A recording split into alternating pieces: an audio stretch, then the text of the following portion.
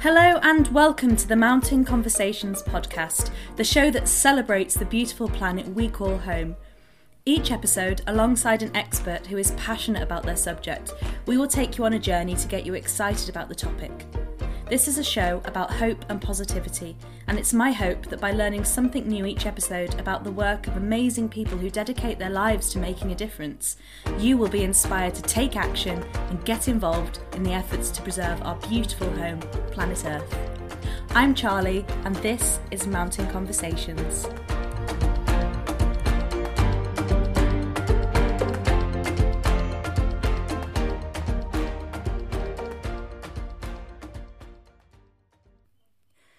Hello and welcome back to this next episode. I'm so excited for today's conversation.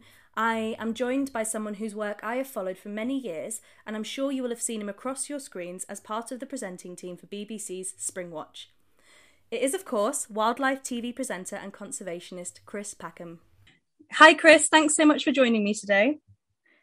A pleasure. Could you possibly introduce the topic that we're going to be talking about today?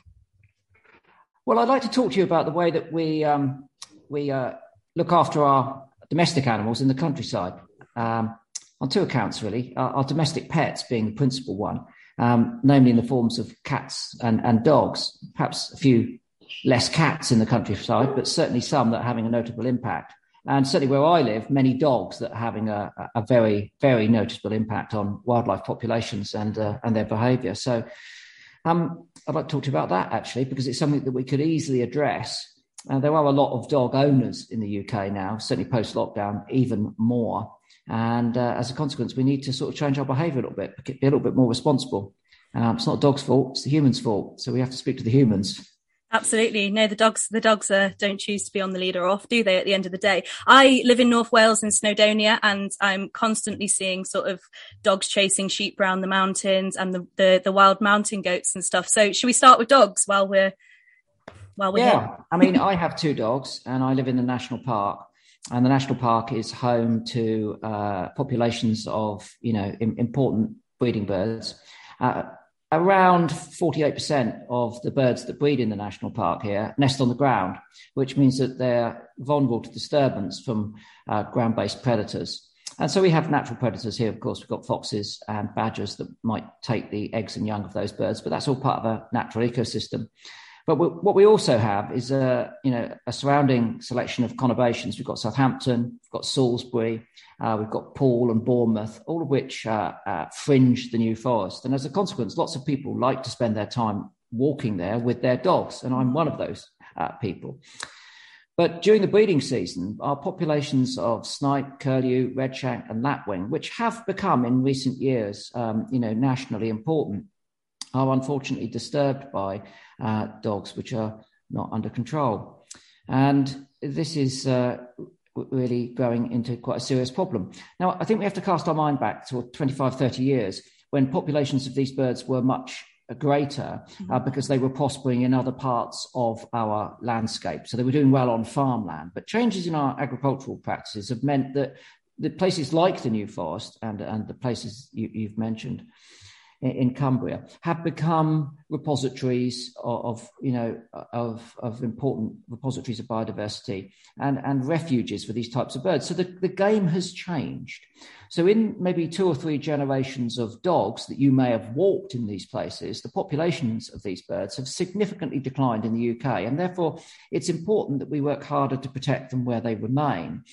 So that the rules have changed from that point of view. Whereas in the past, dogs were still disturbing those birds, but the impact they were having on national populations would have been considerably less. Mm-hmm. Now the impacts are very serious. Yeah. So here in the New Forest, for instance, there are areas where many people walk their dogs. We know that because of the abundance of people and the abundance of dogs, that there are 10,000 dog walking hours in the New Forest every day. And that's a figure that comes from about 15 years ago. So it's likely to have been significantly increased. Yeah. So what that means is that 10,000 people bring one dog and walk for 1 hour, or the subdivisions of that. They may bring 2 dogs and walk for an hour and so on and so forth. So we've got enormous pressure from dog walkers on the New Forest.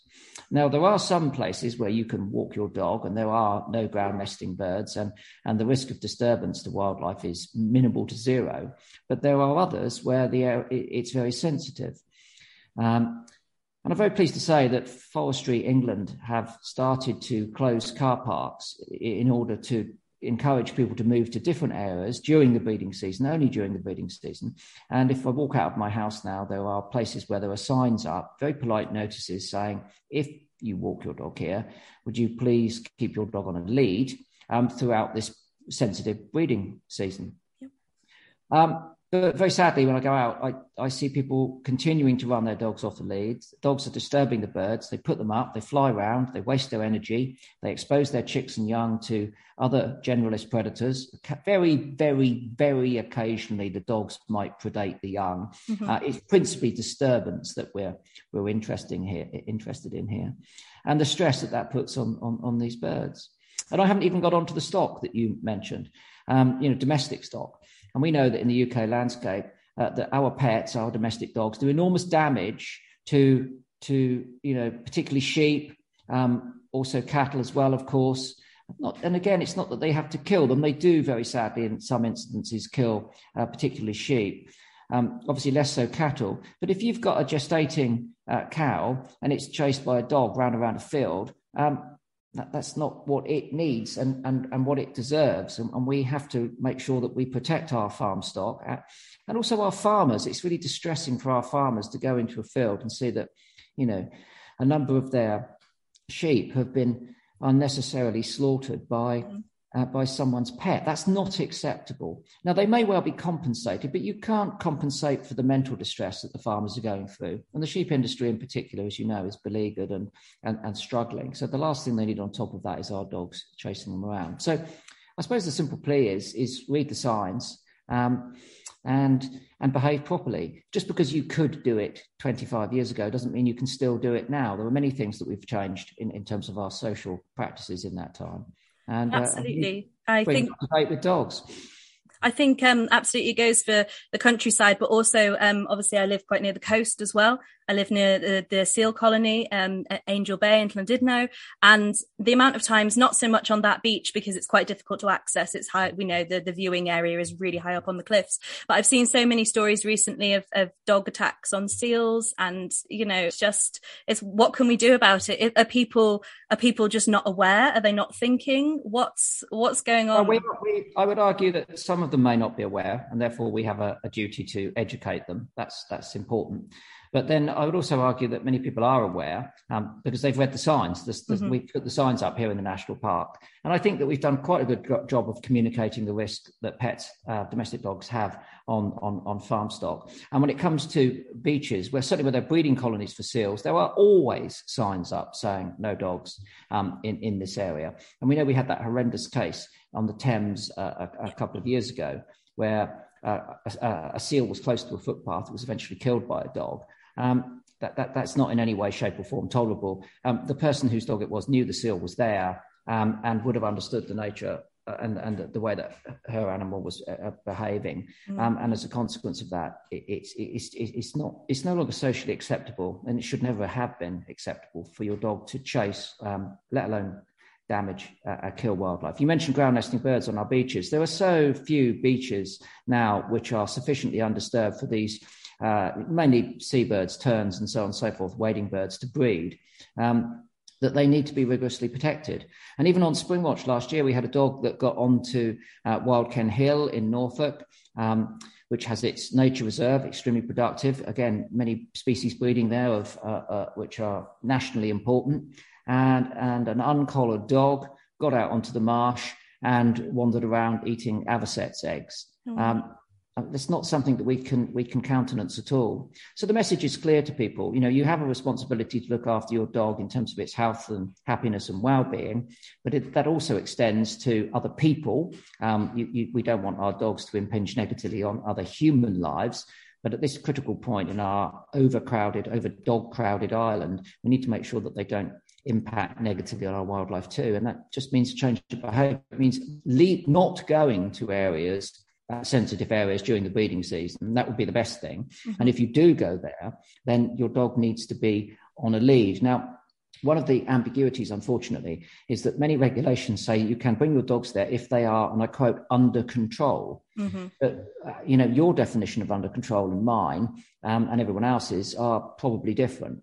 And I think the only, definitive way of keeping a dog under control is to have it on a lead, basically, or to not take it there. And one thing that I find really confusing is that we have nature reserves in the UK and they're designated as such.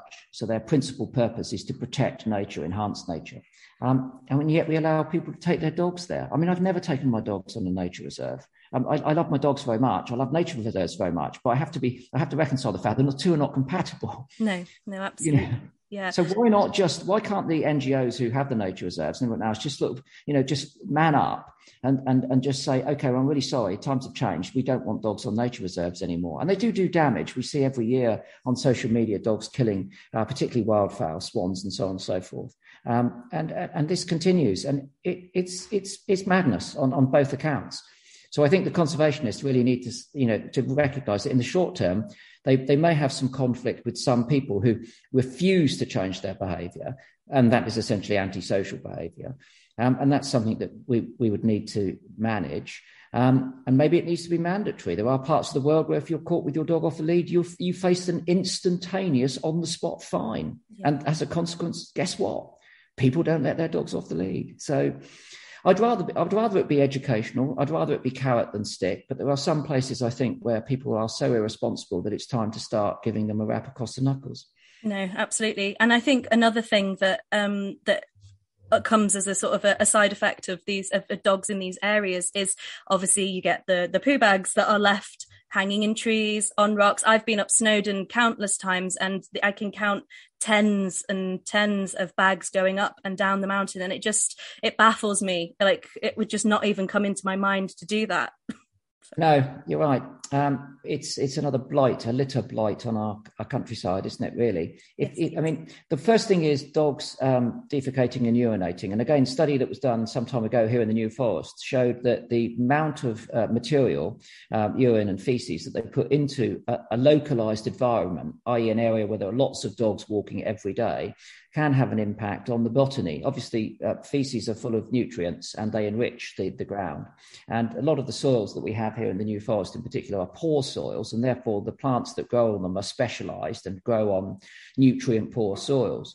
But after many, many years of many, many dogs putting an enormous amount of poo in one place, we do see changes. So pooping and scooping is a good idea, using the bags. We have biodegradable bags that we use, and those are freely available. So that means that, if they do go into a bin, and if that bin then goes into landfill and not to a place where it will be, is potentially recycled, that they will break down over time. But of course, take them home. What's the point of putting your poo in a bag and then leaving it there? You've achieved nothing. You've made it worse by adding plastic to the equation. Mm-hmm. So just take them home. I will say, though, in defence of some of the people who get frustrated about the fact that they pick up their bags, but they then obviously don't want to be carrying around a bag of dog poo. They want to dispose of it as quickly as possible. That we need more bins and we need more regular collections from the bins. So there's one area where we walk our dogs on a dog-friendly beach, no ground nesting birds on the Isle of Wight. There is a dog bin there. In fact, there are two dog bins. They're always overflowing. They're not collected. The material is not collected regularly enough. So that's the first thing. And then here in the New Forest, no bins at all. So I have to say that I do occasionally see the plastic bags. I think generally the public, when they visit the national park, are pretty good here. I mean, I've seen some on Snowdon. I won't say that, people walking the New Forest, any better people walking in Snowdon, I've got to say. But it's not, it's not an enormous problem, but you do see it around some of the car parks. But then maybe we should put some bins in for them. Maybe we should stump up to pay for that and pay for their collection, the collection of material as well. That would help, I think. Yeah, I think so. And I've heard, I've spoken in the past to sort of rangers at various sort of country parks and across the UK, and they've told me stories of the deer, and when they've died, and they've explored the reasons for why they've died. They've actually had these bags inside their stomachs where they've been snuffling along, eating them. They don't know there's a bag surrounding the dog poo, and then it causes a whole host of problems. So I just think, again, like you said, it seems like a simple solution. Obviously it's probably costly, but to put bins to encourage people is just, it seems so naturally common sense. Well, yes, and also offering people facilities. Again, more carrot than stick would be a good idea. And one of the things that I've tried to promote here in the forest are areas which are enhanced for dog walkers. Therefore, we make the conditions for them better there to encourage them to move to those areas. And I believe that we could find areas within the national park where the risk of disturbing our ground nesting birds is minimal to zero. And we could enhance the facilities there. So we could improve the qualities of the car parks so they're not full of potholes, which upset people. We could put undercover areas so that when it's raining, people could stand and not get wet, because a lot of people, they like to socialise when they're dog walking, and they stop and talk to other people about their dogs and their lives. Mm-hmm. And so having somewhere dry to stand whilst you're doing that would be good. It's an outdoor environment. The dogs get muddy, certainly during the wintertime. We could have, if we had an undercover area, we could collect the rainwater that fell on it, and then we could use that grey water, as we call it, recycled water, to wash the dogs. We could have a little dog washing area, so you could wash your dog's feet before you put them back in the car, and they took the mud home to put all over your carpet. And of course, we could have marked dog walking trails, which are well maintained, and we could have those dog feces bins there. And I think if we ringed the New Forest with a number of those types of facilities close to the largest conurbations, then people would gravitate there because the conditions would be better for them. And that would alleviate the pressure on some of the other areas. So again, I prefer the carrot rather than the stick. Mm-hmm. But at the moment, we've had to introduce a little bit of stick by closing those car parks and putting up those signs and asking people to behave more respectfully with wildlife. But at the same time, we should be looking for the resources to help people who just want to walk their dogs, as I'd like to walk mine, of course. Of course. You mentioned cats. Can we move on to cats quickly? Because obviously this is something that a lot of people probably don't consider. No, well, in urban and suburban areas, the cat population can be very high. They are obviously predators, and we know that in the UK from previous studies, they kill about 60 million songbirds in the UK every year, our domestic cats. About 100 million prey items in total, so that would include small mammals, reptiles, everything that they kill. Let's be really clear from the outset that we're not picking on cats here.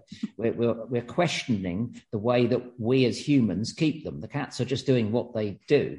They are predators, and they retain that instinct despite the fact they're domesticated.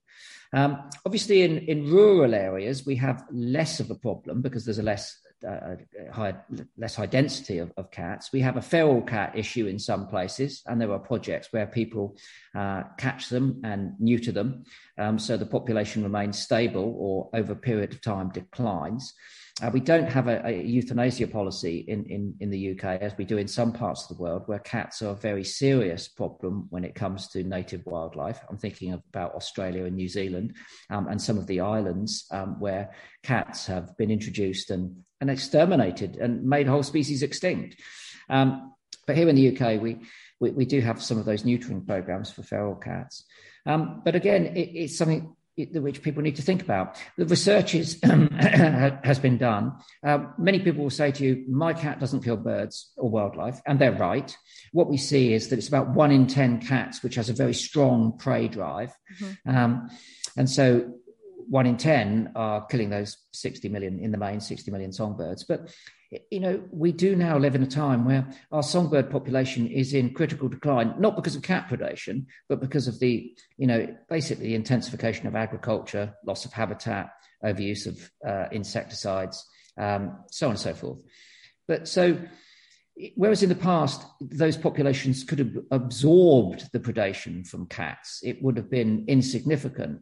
As those populations decline, its significance increases, and therefore I think so does our need to be responsible when we keep the animals. And so, in terms of keeping cats, there's guidelines that we can follow. If we keep them in at night, we reduce overall predation by 50%.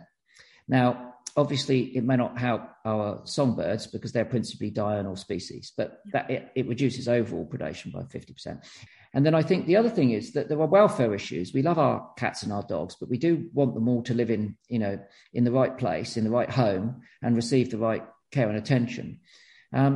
And so neutering programs for cats to make sure there's not a surfeit of kittens which are going into homes, perhaps through habit rather than through want, and where they may not be as well looked after as they might be, is another thing that we should really consider. And I know that some of the charities and some vets offer free neutering, which is something that, unless you're interested in breeding your cat or your dog, that we should take advantage of, basically. And I think that should be more widespread, and people should think that their companion animal can live a perfectly happy and healthy life, but you don't need to be adding to a population of animals where there are already significant welfare issues. We've got, as you know, the Blue Cross, Battersea dogs. I mean, I could go on, the list is endless, where there are many abandoned animals that are looking for homes, and very sadly we're euthanizing them, which is tragic. Yeah. I think as with lockdown as well, the pet demand has increased, hasn't it? And obviously with that, I imagine the capacity is reaching its limits at these various sort of centres for it is. The stress is there. It's expensive. They're entirely reliant on the generosity of their volunteers who give very generously because of their passion for those animals. But, we simply can't find enough good homes for all of those good animals. So again, managing their population through neutering where it's appropriate would be one way of doing that. But as I say, when it comes to our domestic cats, certainly in suburban areas, I think where sometimes they can have an impact more in a more rural context is obviously when we put new developments close to nature reserves or areas where there's wildlife interests, and then people move in and they bring their cat keeping habits and their dog keeping habits with them. They can then have very significant local impacts on populations of birds and even things like reptiles. So maybe we ought to think of in some areas we could go, as depending on the sensitivity and the species involved, we could say, well, you can move here, but if you do, you can't keep a cat. And that's something that people do in other parts of the world. That's quite draconian. Or we could fence those areas. So that the cats remain in the developed area where the humans are living, but they're not able to cross over into the immediate countryside where there are sensitive species. So there are always solutions there, and I think that we've just got to be exploring those and ask people to recognise that they need to be implemented sometimes for the benefit of our beleaguered wildlife. I think people need to be open to the idea as well, don't they? To finish, can I just ask you sort of just really, it's not a simple question at all, but just like one or two things that people can be doing, obviously alongside with these keeping your dog on a lead, what are some simple steps that people can be doing to make sure that they are keeping the countryside safe? Well, I mean, I think litter, we've touched on litter with the dog poo bags. Litter is significant. We still see enormous quantities of litter. I'd like to see some of the people that are responsible for generating the material accountable for it, frankly. Maybe, I know it sounds fanciful, but track and trace on some of the litter. There are certain, fast food, what should we call them?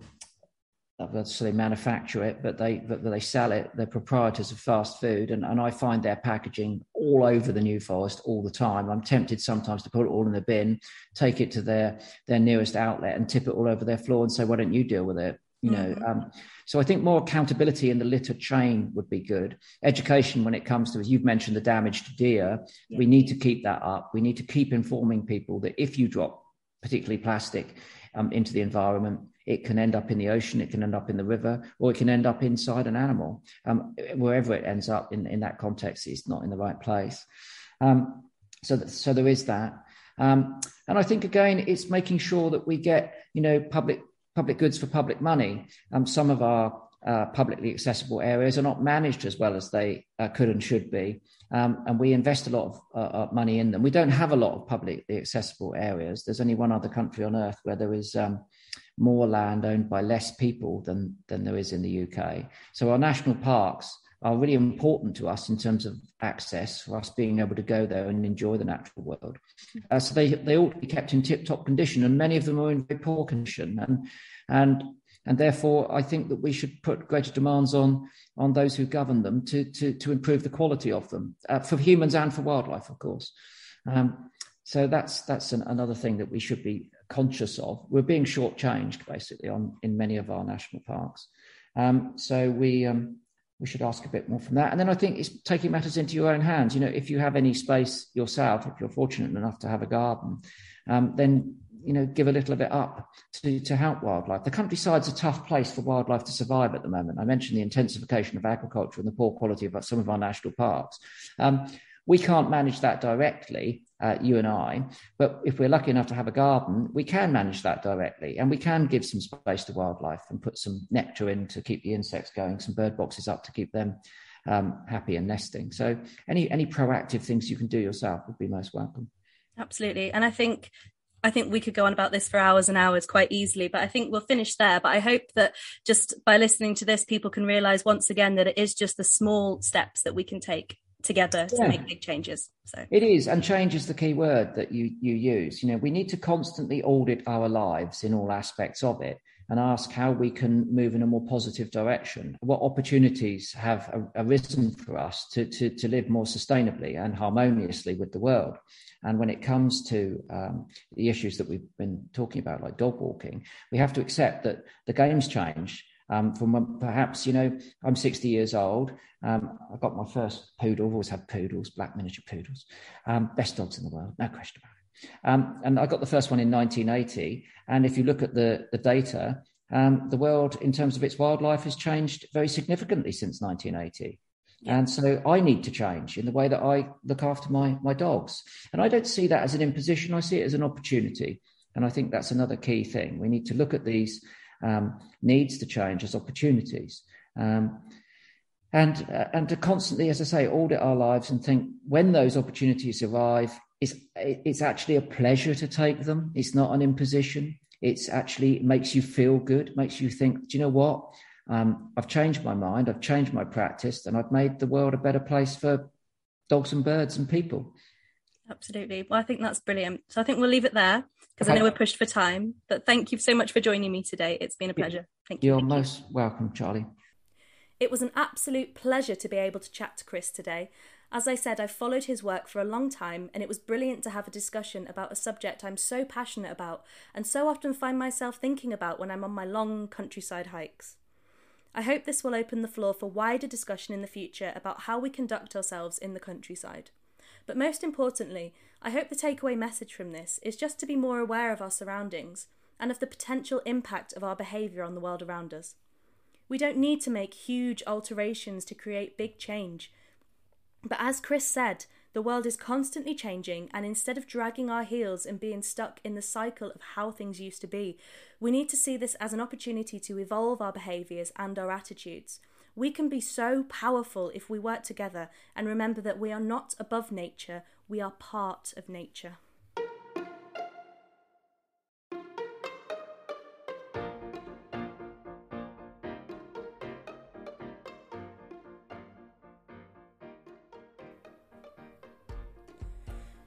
Join me next time when I will be chatting to another brilliant guest. And as you go about your day today, take a moment to stop. Feel the wind as it breezes past your skin. Hear the birds' song high in the trees and remember that you are part of all of this. I'm Charlie, and this has been Mountain Conversations.